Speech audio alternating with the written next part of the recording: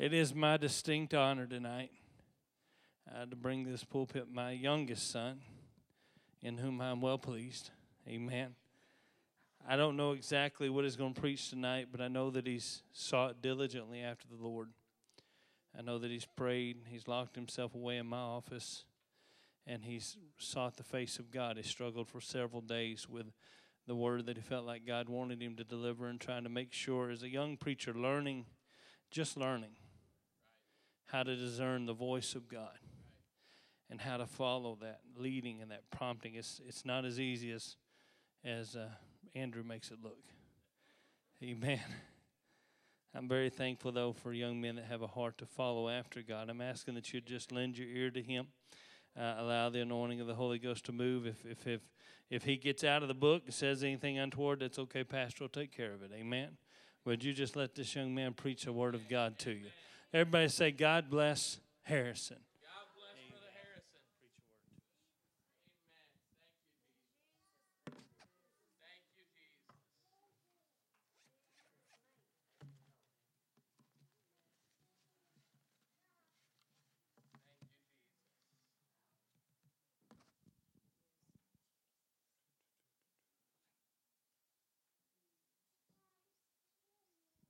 Well, hallelujah, everybody. Hallelujah. Okay, so, as my dad explained, I really juggled around trying to find ideas. Well, trying to pick the ideas. See, for about a month, I'm going to do this, and I felt really good about it. And then Wednesday night, I had a new thing, and so now it's in between the two. And then yesterday, I got another idea to dwell upon. So I've been bouncing in between the three. I finally settled on one, but it may be a little rough because of the slight time crunch I did it in, but I hope it's okay. So the title is not important for now. It will tie in later. But the title is Great Expectations with Great Limitations. And I figured the best way to start is just defining what expectations are. The definition of expectation is the act. Oh, you may be seated. Say, why don't you stand everybody up? I was prepared not to say you may be seated because everybody was already sitting down. And then you stood them all up.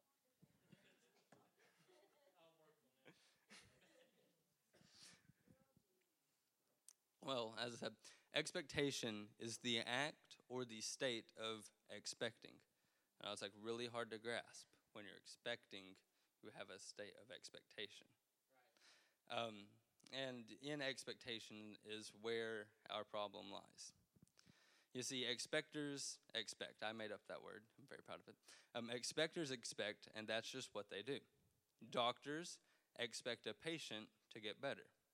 Yeah. They expect the operation to succeed. Mechanics work very hard on vehicles and automobiles and expect the problem to go away. Builders build buildings and expect them to stand firm. Cooks prepare food and expect it to taste good. Investors invest and expect to get a profit. But you see, somehow, when it comes to the church, we've gotten in this little ideal where we just sit on our pews, kind of get all relaxed and expect nothing. That's just what we expect. We expect nothing to happen. We accept the normal. We expect Sunday night church just to happen. How Sunday night church happens, every single time we're just going to sing a few songs. Preacher's going to preach a little while, and hopefully not too long. I have better places to be. I really need to be somewhere else, or I need to get to the restaurant before the Sunday night crowd rolls in, so I'm not waiting forever to get a table. Then we say our little prayers at the altars and walk away, pleased with just another Sunday night service. No change to the agenda, just normal Sunday night service is what we expect. Because when the agenda changes, we get uncomfortable. See, we didn't expect it. It changed. And now we're in this situation and we're not used to it. We're in this area that we're not comfortable with. Another definition for expectation is an expectant mental attitude. See, expectation is something that happens in your mind. It's something you actually happens with you. So you get this idea, you get this expectation, you get this idea, and you become like the woman with the issue of blood. Whenever you start to have the idea of expectation, you expect God to do what he can do. See, whenever you start expecting God to do what he can do, that leads to the faith that God can do what he can do. See, your expectation is what fuels your faith. Literally, if you think on it, our entire faith is built on the expectation that there will be a day when every knee will bow and every tongue shall confess that Jesus Christ is the Lord of Lords. Our entire faith is built on our expectation. See, we get like that woman, and we do all that we can do to get closer whenever we actually find our expectation. It causes us to break the barrier, the social barriers. You know, we don't care anymore. We're like the woman pushing through the crowd. We have to get where our expectation is. We can't just stay back because we have to get over there. We're pushing through, and it may be painful, and it may be hard, and we may look dumb, and people may look down on us, but we have to get there. See, the woman, she had high expectations, but she had to do what she had to do to get them. She expected a miracle. Her expectation caused her action to cause him to have a reaction of a great miracle. You see, she had an expectation, but she had to act to get them. She couldn't stay where she was and do the same thing that she had been doing to get her expectation of a miracle. When we start to actually expect God to do what he can do, that's when we say, I don't care what other people are going to think of me. I don't care how they're going to look at me. And I don't know really how it's all going to work out. But I expect the miraculous to occur through my action. So I'm not just going to sit where I am. I'm not just going to do the things I've been doing, but I'm going to get out a little bit. I'm going to praise the Lord because I ain't sitting where I've been sitting. Because I have the expectation that God's going to do something great. I have the expectation that he is going to be miraculous. But that will never happen without the action. Because I have high expectations. I do what I do. See, expectation is the root of the miraculous. Expectation is what leads to the faith that causes the miracle. But we must be careful in our expectation because the miracle will only ever be as good as the expectation. And that's why you can fall at an altar. You can pray over a situation over and over and over. You can fast, you can pray, you can plead the blood. But if you don't expect God to be God, you don't expect him to show up and show out in the situation, then you're never going to get your miracle. Because if you don't expect it to happen, then it's not going to happen. That's right. See, do you want to know how you can tell if you actually expect it to happen? If you actually expect it to happen, you'll show a little bit of action.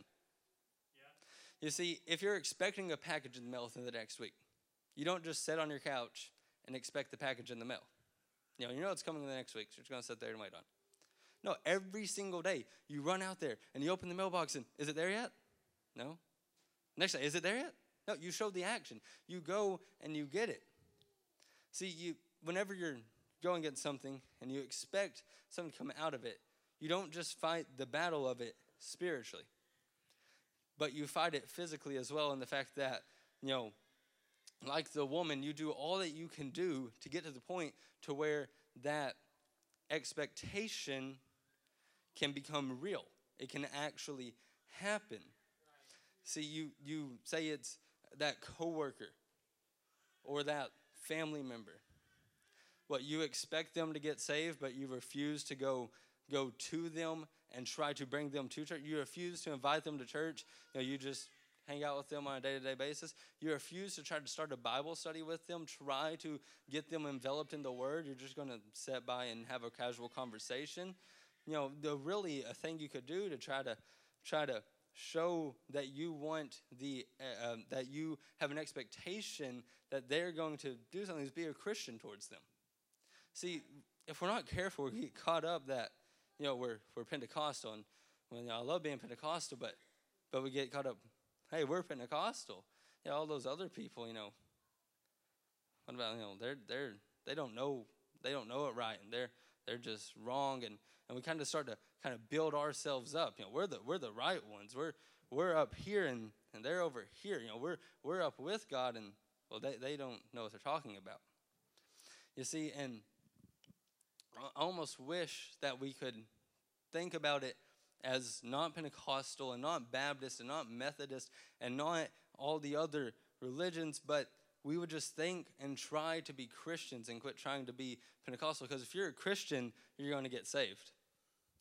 If you act like a Christian towards them, you aren't running the risk of showing that, see, we're better because we do this, and being condescending towards them because you're a Christian. And Christians show love, and Christians show kindness, and Christians are like Christ. Now, that there's the just completely having no expectation. There's also having expectation, but then capping it off with limitation, which is where the title comes into play. You see, I chose this because it actually doesn't work. You can't have this great expectation, but then great limitations on it. You can't have that. They don't go together. They contradict. You see, we cannot have our high expectations until we take out the limitations. Until you can accept that you cannot limit God. Until you accept that there has never been a problem or a sickness or a situation where God said, oh, wow, this one's going to be rough. Like, I'm really going to have to think on this one. There's never been a time when God was challenged with the situation. So you can't put limitations on your expectations, or else your expectations will be hindered greatly. See, whenever we start to believe that God will be God and God will do what God does, and in his infinite power and his infinite glory, he will reign, that is when the miraculous will actually happen without limitation. See, that is when the revival will start to occur. That is when you'll actually see the people from your work or the people in your family coming to an altar of repentance and being filled with the Holy Ghost. Because you can't put limits on it.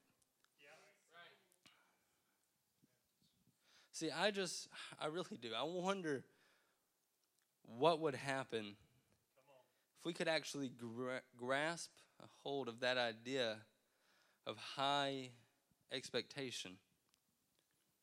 See, like, if we could actually understand that the possibilities, the expectation that we should have, we would have church until we healed every single sickness in this building and we overcame every single struggle. If we all had that expectation, like, just imagine it right now. Whenever you walked into this building, you had the expectation that lost family member or coworker or friend was going to, in just the middle of the surface, come walking through those doors unannounced and come to one of these altars and begin to find God like they had never known him. See, if we were able to just expect that every Baptist, Methodist, atheist, drug addict, every sinner in this community would come through these doors, then we would see the revival. We're never going to see it if we don't expect it. When we actually expect the outlandish, we expect the unheard of. When we expect the unexpected, then God will act like God in ways we have never seen before. When we expect everything to happen on a Sunday night except a normal Sunday night service, then we'll stop having normal Sunday night services. See, if you actually want to grow in your expectation, You have to stop expecting the normal. You have to expect the unheard of, expect the outlandish, expect the unexpected. Another definition of expectation reads, the degree of probability that something will occur. Sometimes we don't know what to expect. Really, we know something will occur. I don't know what, I don't know how, but I expect something to happen. If I go out and I go do my thing, something's going to happen. You see, sometimes we have to just expect and understand that something's going to happen. The action caused by our high expectations is going to lead to something. It may lead to our expectation eventually, or it may lead to something different, but something's going to happen.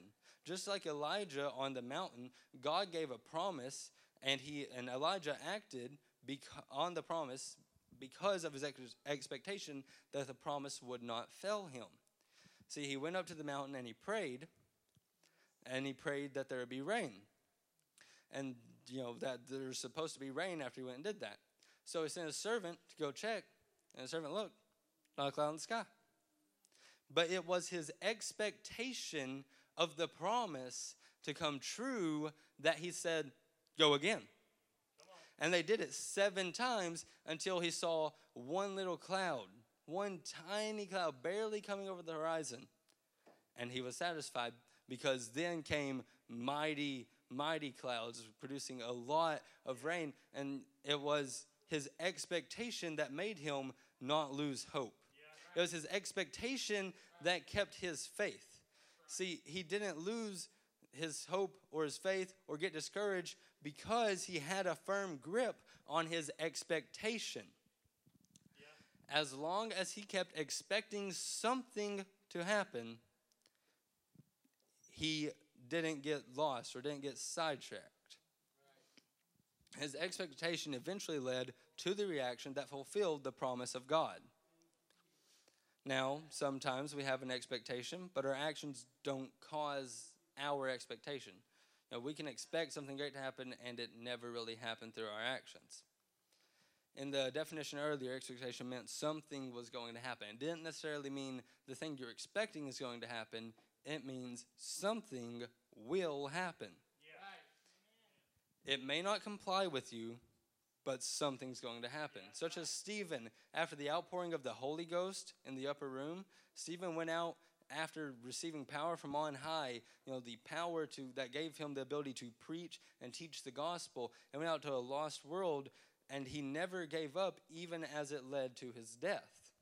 See, I don't think that Stephen expected to die whenever he walked out of the upper room and ended up going and preaching and teaching and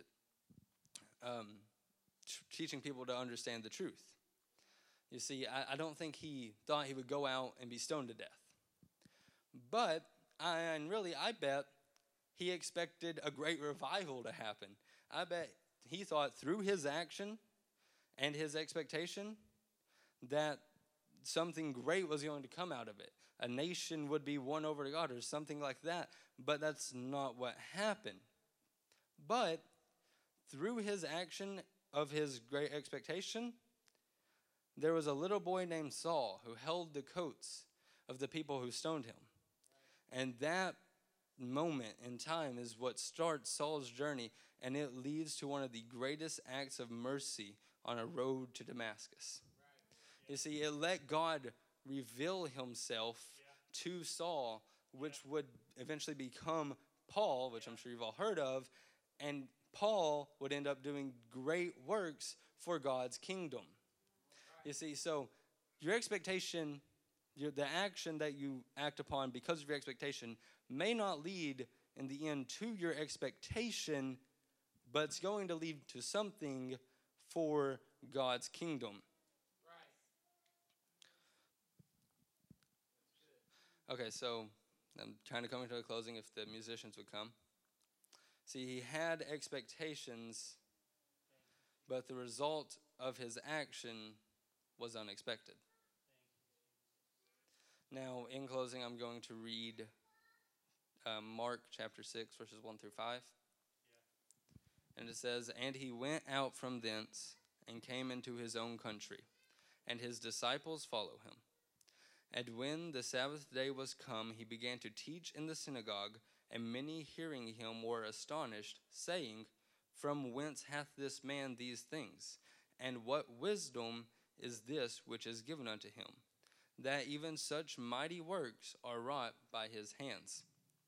Is not this the carpenter, the son of Mary, the brother of James and Joseph, and of Judah and Simon? And are not his sisters here with us? And they were offended at him. But Jesus said unto them, A prophet is not without honor, but in his own country, and among his own kin, and in his own house. And he could there do no mighty work, save that he laid his hands upon a few sick folk and healed them." You see, I ask that you would expect the unexpected. Take the limitations off of God. Have the expectation that God is going to show up and show out in the situation. Expect your miracle and expect your healing. See, don't let this moment pass you by like another Sunday night. Don't be like the people of Nazareth who, when Jesus came to them and he even performed a few works, denied him, and he had to leave, leaving so many works undone. So don't leave here wondering what mighty works God could have done. I'm asking someone to come to these altars with high expectations and no limitations to receive their blessing from God.